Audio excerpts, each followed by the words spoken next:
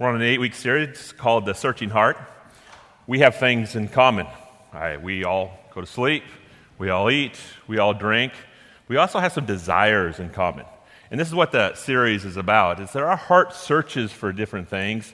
And when we mention these things that our heart automatically searches for involuntarily, it goes clear across the room. So as my heart is searching for these things, I can look at you and say, your heart is searching for these things as well, and I could be confident in regards to your heart is searching for these things. But it's not only you guys, everybody in this world, unbelievers. Yeah, our heart is searching for these things as well. You go across the globe, the heart is searching for these things as well. In Vietnam, in Russia, our heart is searching for these things. The other thing we can do is we can go back 6,000 years, and we can see writings that took place 6,000 years ago. And as you look at these writings, it's like, they're the same people we are. In fact, after 6,000 years, their heart is still searching for those things, and I completely relate with them. So what takes place is when we're looking at these different subjects, we're thinking our heart is automatically searching for these things, and as our heart is searching for these things, we can ask the question, why? We can also ask the question, what does our Creator say about it? What does the Bible say about it? He's the one that put us together, and if He put us together to all eat, to all sleep, to all function the way we function, and then He's given us all these desires that we have in common, why are those things in there? What does the Bible say about it? A couple of the ones we talked about is we all want an identity, whether we are Christians or not, whether we believe in evolution or God, we want an identity, and it's unacceptable not to have an identity. And we'll do everything we possibly can to receive an identity as we're walking on this earth, even if we believe nothing is going to take place after we die. We all search for love, every single one of us, clear across the globe. Go back 6,000 years. Everybody is searching for love. It's inside of us. In fact, it messes us up if we don't get it. And then last week we talked about the concept of money. Can we go across the globe and say, no, we search for money in America, but they don't search for money in Vietnam or Russia or Africa? Absolutely not. We're all searching for this. So what does the Bible say about it? The one we're going to look at today is the heart searches for beauty. The heart searches for beauty. It is inside of us. It is a longing. It is a push. It is a desire to be beautiful. Now, when you think about this word beauty, our culture says, oh boy, half of us get a check out. All the men get a check out today, and we don't need to listen. And the women, we're going to talk about the women because, in regards to beauty, but that's not correct. Even if you look at the definition, it does talk about beautiful women just because of the way that we were designed. In fact, the definition is like a beautiful woman is a description inside of the definition when you look at beauty. It seems like that always comes up. But it does mean men as well. And you guys could say, I'm offensive to use me in the concept of beauty. Well, what does beauty mean? Beauty means the harmony of form, color, proportion, shape, authenticity, and originality. Well, I hate to say it, but men, are you focused on your harmony of form? Are you focused on your proportion? Sometimes when we get out of proportion a little bit, we're like, this is not good. So it does apply as well. Why? Because we want to look this certain way. Well, why do we want to look this certain way? Why is this in us? Why is this taking place? Number 2, the heart searches for beauty because it wants to be noticed, adored, delighted in, and praised. I raised 2 daughters. And if you raise daughters or if you have grandkids, I think that this is all going to come in common, is there's something called princess dresses. I don't know if you know that term or not, but what happens when they're young and they're little tiny kids, they put on these princess dresses, and what they love to do is they love to twirl in these princess dresses. And they love to twirl in front of who? In front of dad, in front of mom. And as they're twirling, what's taking place in their heart? Dad, do you see me? Dad, am I adored? Dad, do you recognize me? Dad, am I beautiful? And as I'm sitting there watching my young daughters twirl, I'm like, oh, you're absolutely gorgeous. And you can almost see it in their emotions that, oh, thank you. Whenever I say gorgeous, it's like they lift their shoulders up. Oh, you're absolutely gorgeous. And they just keep on going. And then they go faster and faster and faster. It is inside of us to be noticed, adored, delighted in, and praised. It is inside of us. We're going to look at one specific passage. And when we talk about beauty, we can go a lot of different directions. We'll look at one specific passage, and it's going to talk about women, but don't worry, everybody applies with men as well. And as we work through this specific passage, We're going to see why our heart searches for beauty, and then we're going to see what Jesus says about beauty. Let's look at the specific passage found in Proverbs 31:30. Charm is deceitful, and beauty is vain, but a woman who fears the Lord shall be praised. Now, we can just look at that in its context, and many people have taken it many different directions. Beauty is bad. Don't you see it? It's deceitful. Beauty is horrible. You see it? It's vain. And we could take that verse, and we could really turn it into something that's really ugly, something that's really not nice. But that's not what the verse is communicating. What the verse is communicating is that beauty is powerful, strong. Be careful with it. Beauty carries a power. Be careful with it. The heart that's searching with beauty is moving in a direction. Be very, very careful with it. Because remember what you want. You want to be noticed, adored, delighted in, and praised. And we desire that so much. And there could be things that beauty can take you a different direction than what God has planned. So let's just look at the verse, go through it. It says, beauty is deceptive. That's what the verse says. Charm is deceitful. I'm just using beauty, charm, same thing, is deceitful. What does it mean? It's deceptive. It lies to you.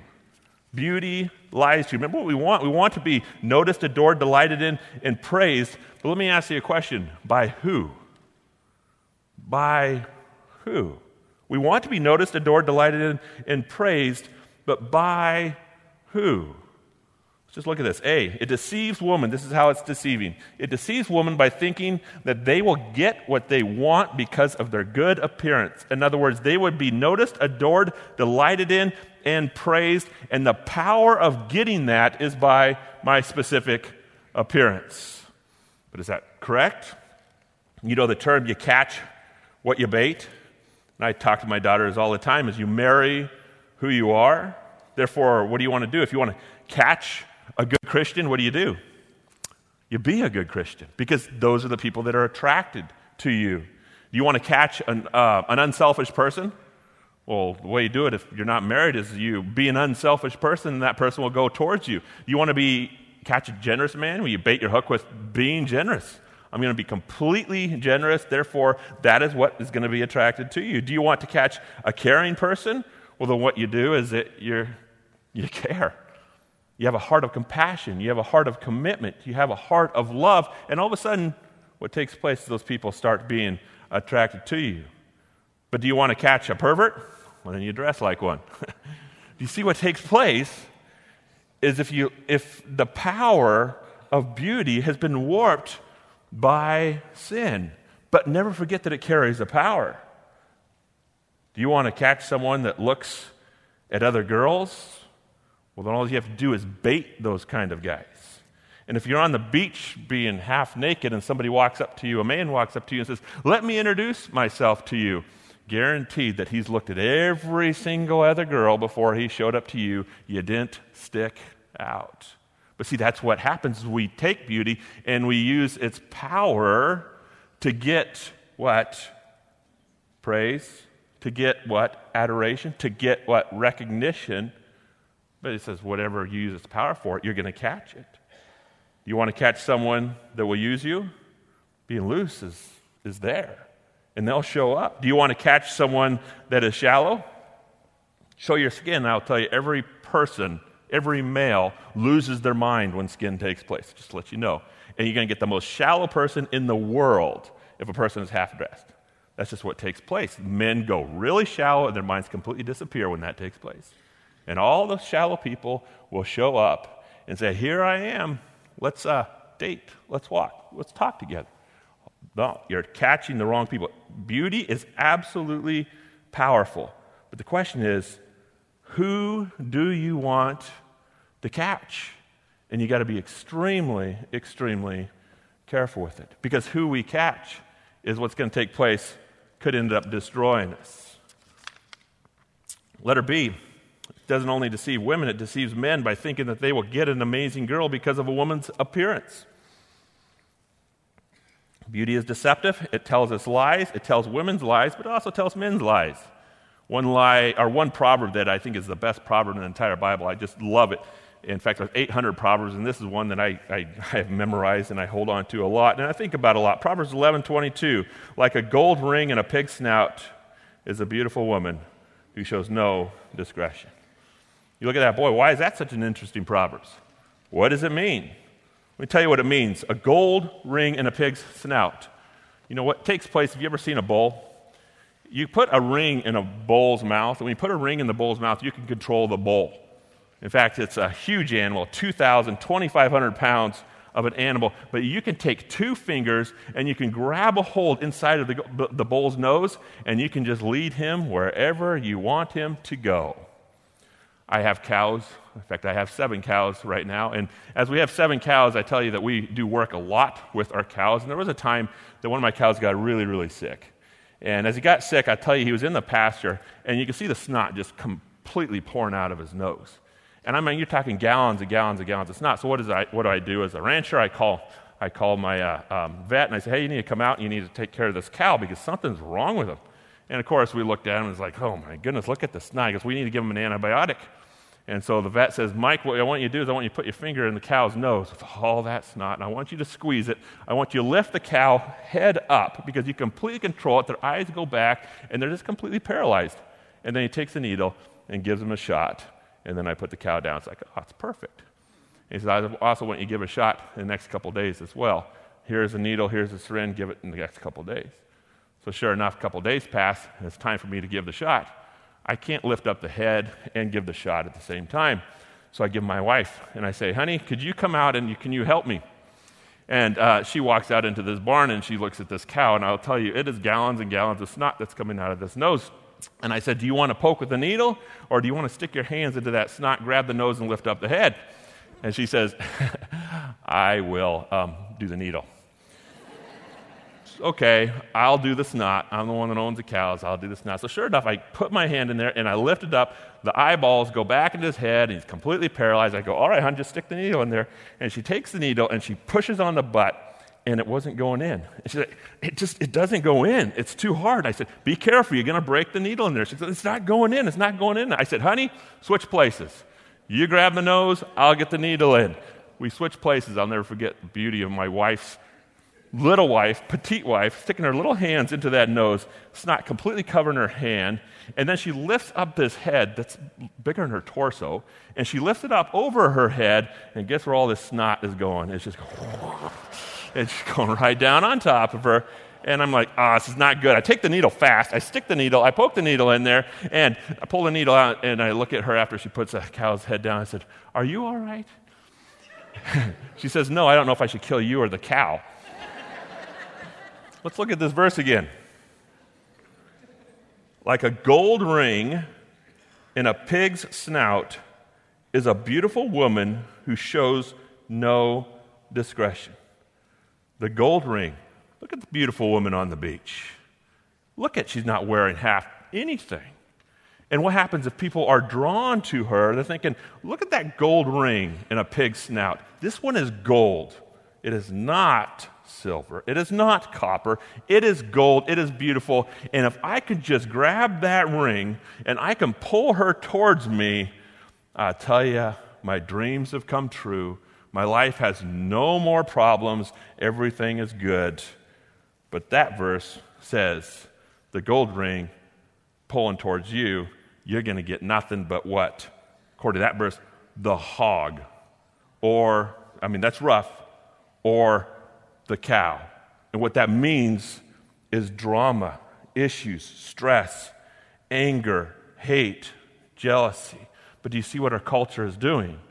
Our culture is obsessed with, this is what will make me happy. This is what will do it. And beauty carries that power. And men are even warped into thinking, well, this is what I need to be happy when it comes to, gorgeous women and those things. But according to this passage, absolutely not. According to pornography, absolutely not, because when you pull it towards you, nothing but snot is going to come. Nothing but drama. Adultery.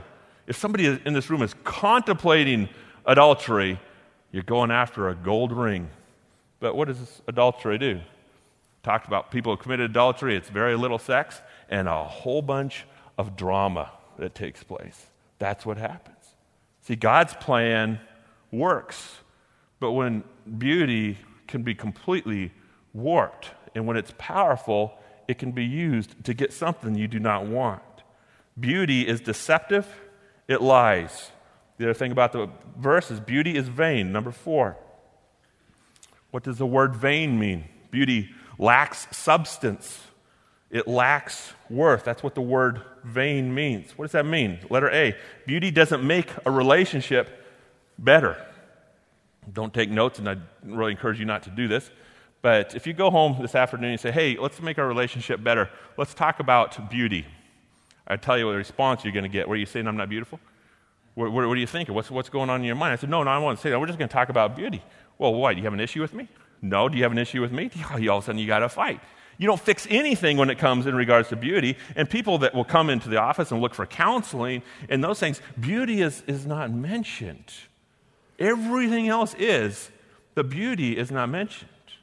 Because what? There's no substance that's going to make a better relationship. In fact, beauty with a warped design has destroyed relationships, thinking that there's a beauty outside that could be there, therefore my mind goes that direction. Do you see what's taking place?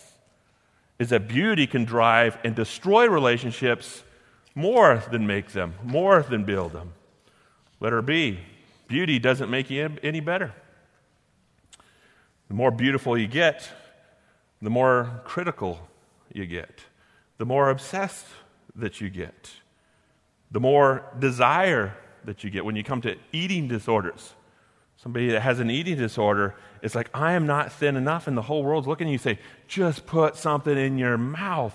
But yet it's a disease, an obsession that takes place. Do you see that Satan has literally taken the power of beauty and is using it to destroy people? But when it was created in its perfect state, it was not that way at all. Beauty is deceptive. Beauty is vain. But number 5, let's look at how Jesus walks into this. The person who fears the Lord will get everything that beauty, what we think beauty has to offer us, will be noticed, will be adored, delighted in, and praised. I want to just give you a little bit of history in regards to beauty. History that started during the creation of the universe, even before the creation of the universe, because there was an angel that was named Lucifer, and he had a beautiful appearance. In fact, he was the most beautiful one that was in heaven, and I will tell you, let's look at this passage. Ezekiel 28:12. You were a model full of perfection, talking about Lucifer, full of wisdom and perfect in beauty. You were in Eden, the garden of God. Every precious stone adorned you, ruby, the topaz, the emerald, the chrysolite, the onyx, the jasper, the sapphire, the turquoise, and the beryl. Your settings and mountings were made of gold. On the day you were created, they were prepared. Your heart became proud on account of your beauty, and you corrupted your wisdom because of your splendor. So I threw you to the earth, and I made a spectacle of you before kings. Why did Lucifer fall? Lucifer fall because he knew that he was beautiful. And beauty carried power. And what took place? It went into the inside of him. And when it went inside of him, it boiled him with pride. It boiled him with recognition. Beauty is the source of being noticed. Beauty is the source of being adored. Beauty is the source of being delighted. Beauty is the source of being praised. And Lucifer took it. But what does it say? I'm going to make a spectacle of him. Make a spectacle of Lucifer. So what he does, spectacle in front of all the kings. He throws him down to earth for the purpose of destroying him. How does Jesus Christ destroy Satan? Just interested in Isaiah chapter 53. In Isaiah chapter 53, we see what God's mission is for mankind, and we also see what God's mission is for Lucifer and Satan. It gives a complete description of the Jesus that is going to come to earth years before he even came.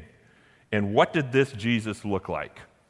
Isaiah 53:2 says, he grew up before him like a tender shoot and like a root out of dry ground. Jesus, this is he's speaking of, Jesus had no beauty or majesty to attract us to him. What did he look like? no beauty or majesty to attract us to him. And then if you didn't get that, he continues to repeat himself. Nothing in his appearance that we should desire him. What did Jesus look like? Well, let's ask the definition of beauty again. Did Jesus have harmony of form in his appearance? Did Jesus have color? Did Jesus have proportion? Did Jesus have shape? Did Jesus have authenticity and originality? If you look at those pieces of it, it says he grew up like a tender shoot, no beauty or majesty to attract him, nothing in his appearance that we should recognize him. Hollywood cannot produce a movie without giving us a gorgeous Jesus. They can't. Have you ever watched a movie on Jesus? They cannot produce a movie, and the reason why is because it will not sell, because we are obsessed with beauty. But Jesus came for a purpose. And do you know what purpose he came for? He came for the purpose of destroying the pride of beauty. Everything that Lucifer wanted, Jesus says, I am not going to be, so I can take the recognition off of yourself and put it on where? Put it on God. Therefore, Jesus left heaven, as beautiful as could be, left heaven, came to earth, and lived as a simple man, and according to this passage, did not have the appearance that we would even be attracted to him, yet he was God. Lived a perfect life, died in our stead. And after he died, he rose again so we can have the salvation and stand in front of the holy God, the Holy of Holies, the most beautiful, magnificent God that we could ever possibly imagine. This was Jesus' mission.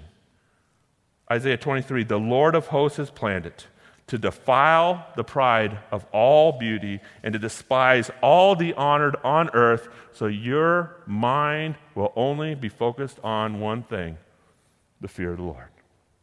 The fear of the Lord. And if you are talking about beauty, if you are obsessed with getting something, the fear of the Lord is a process to go after it. If you are obsessed, because we all are, to be noticed, adored, delighted, and praised, this verse gives you a source. The fear of the Lord will give you everything you've ever desired. The fear of the Lord is the center of everything that you want, everything that you desire, and beauty is very deceptive when it comes to that and will distract you. Beauty is very vain and will distract you, but the fear of the Lord is your answer. Fear of the Lord. What is the fear of the Lord? We've talked about this before, and I don't want to go heavy on it, but there's three different fears out there. There's a fear of wonder, a fear of respect, and the fear of terror.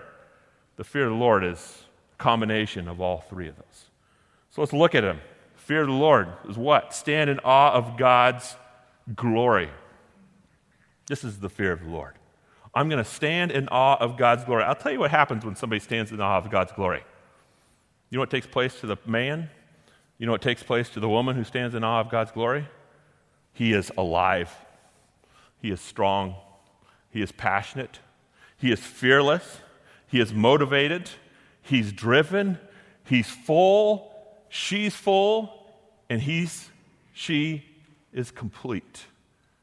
How'd you like to be married to somebody like that? How'd you like to be married to somebody like that? Are you somebody like that? See what this passage is doing? Is don't get distracted in regards to beauty. Stay focused, because remember, you bait your hook with what you're going to catch. Therefore, fear the Lord. Be strong, be fearless, be happy, be full, be driven, be alive, and that's the source of it. Fear of the Lord also means stand in awe of his will, and this would be the fear of respect. What are the characteristics of standing in awe of God's will? What's going to come out of you? What's going to pour out of you? This is what's going to pour out of you. God's will. I love it. What is it? You'll all of a sudden be a loving person. You'll be a loyal, sacrificial, compassionate person. You cannot hang out with God and see that he has those characteristics. You can't do it. You cannot fear God and not see those characteristics come out of God. And as you're standing in awe of his will, I will tell you that they're going to go towards you. Loyal, loving, sacrificial, and compassionate. Letter C, stand in the awe of God's justice. This is the fear of terror. It's Like, well, I don't want to be a fear of terror, talk about terror. God, when he talks about fear, it's not like he's going to just tear me apart. That's not the way it is. Well, there's some passages in Scripture that carry some power, carry some weight. Forgive or you'll not be forgiven. It's terrible. That's terrifying. It is. Forgive and you will not be forgiven. Be committed. And if you don't, everything's going to be destroyed. I mean, it's terrifying. Even if God's not the one that gives you the discipline, it's terrifying to see what takes place when commitment doesn't happen. One who fights sins, we bring parasites into our marriage. As we bring parasites into our marriage, what does it do? It literally destroys from the inside out. The fear of the Lord is, I've got to remove these because I want to be whole. One who fights addiction, it's just going to happen. These things are going to happen off the center of the fear of the Lord.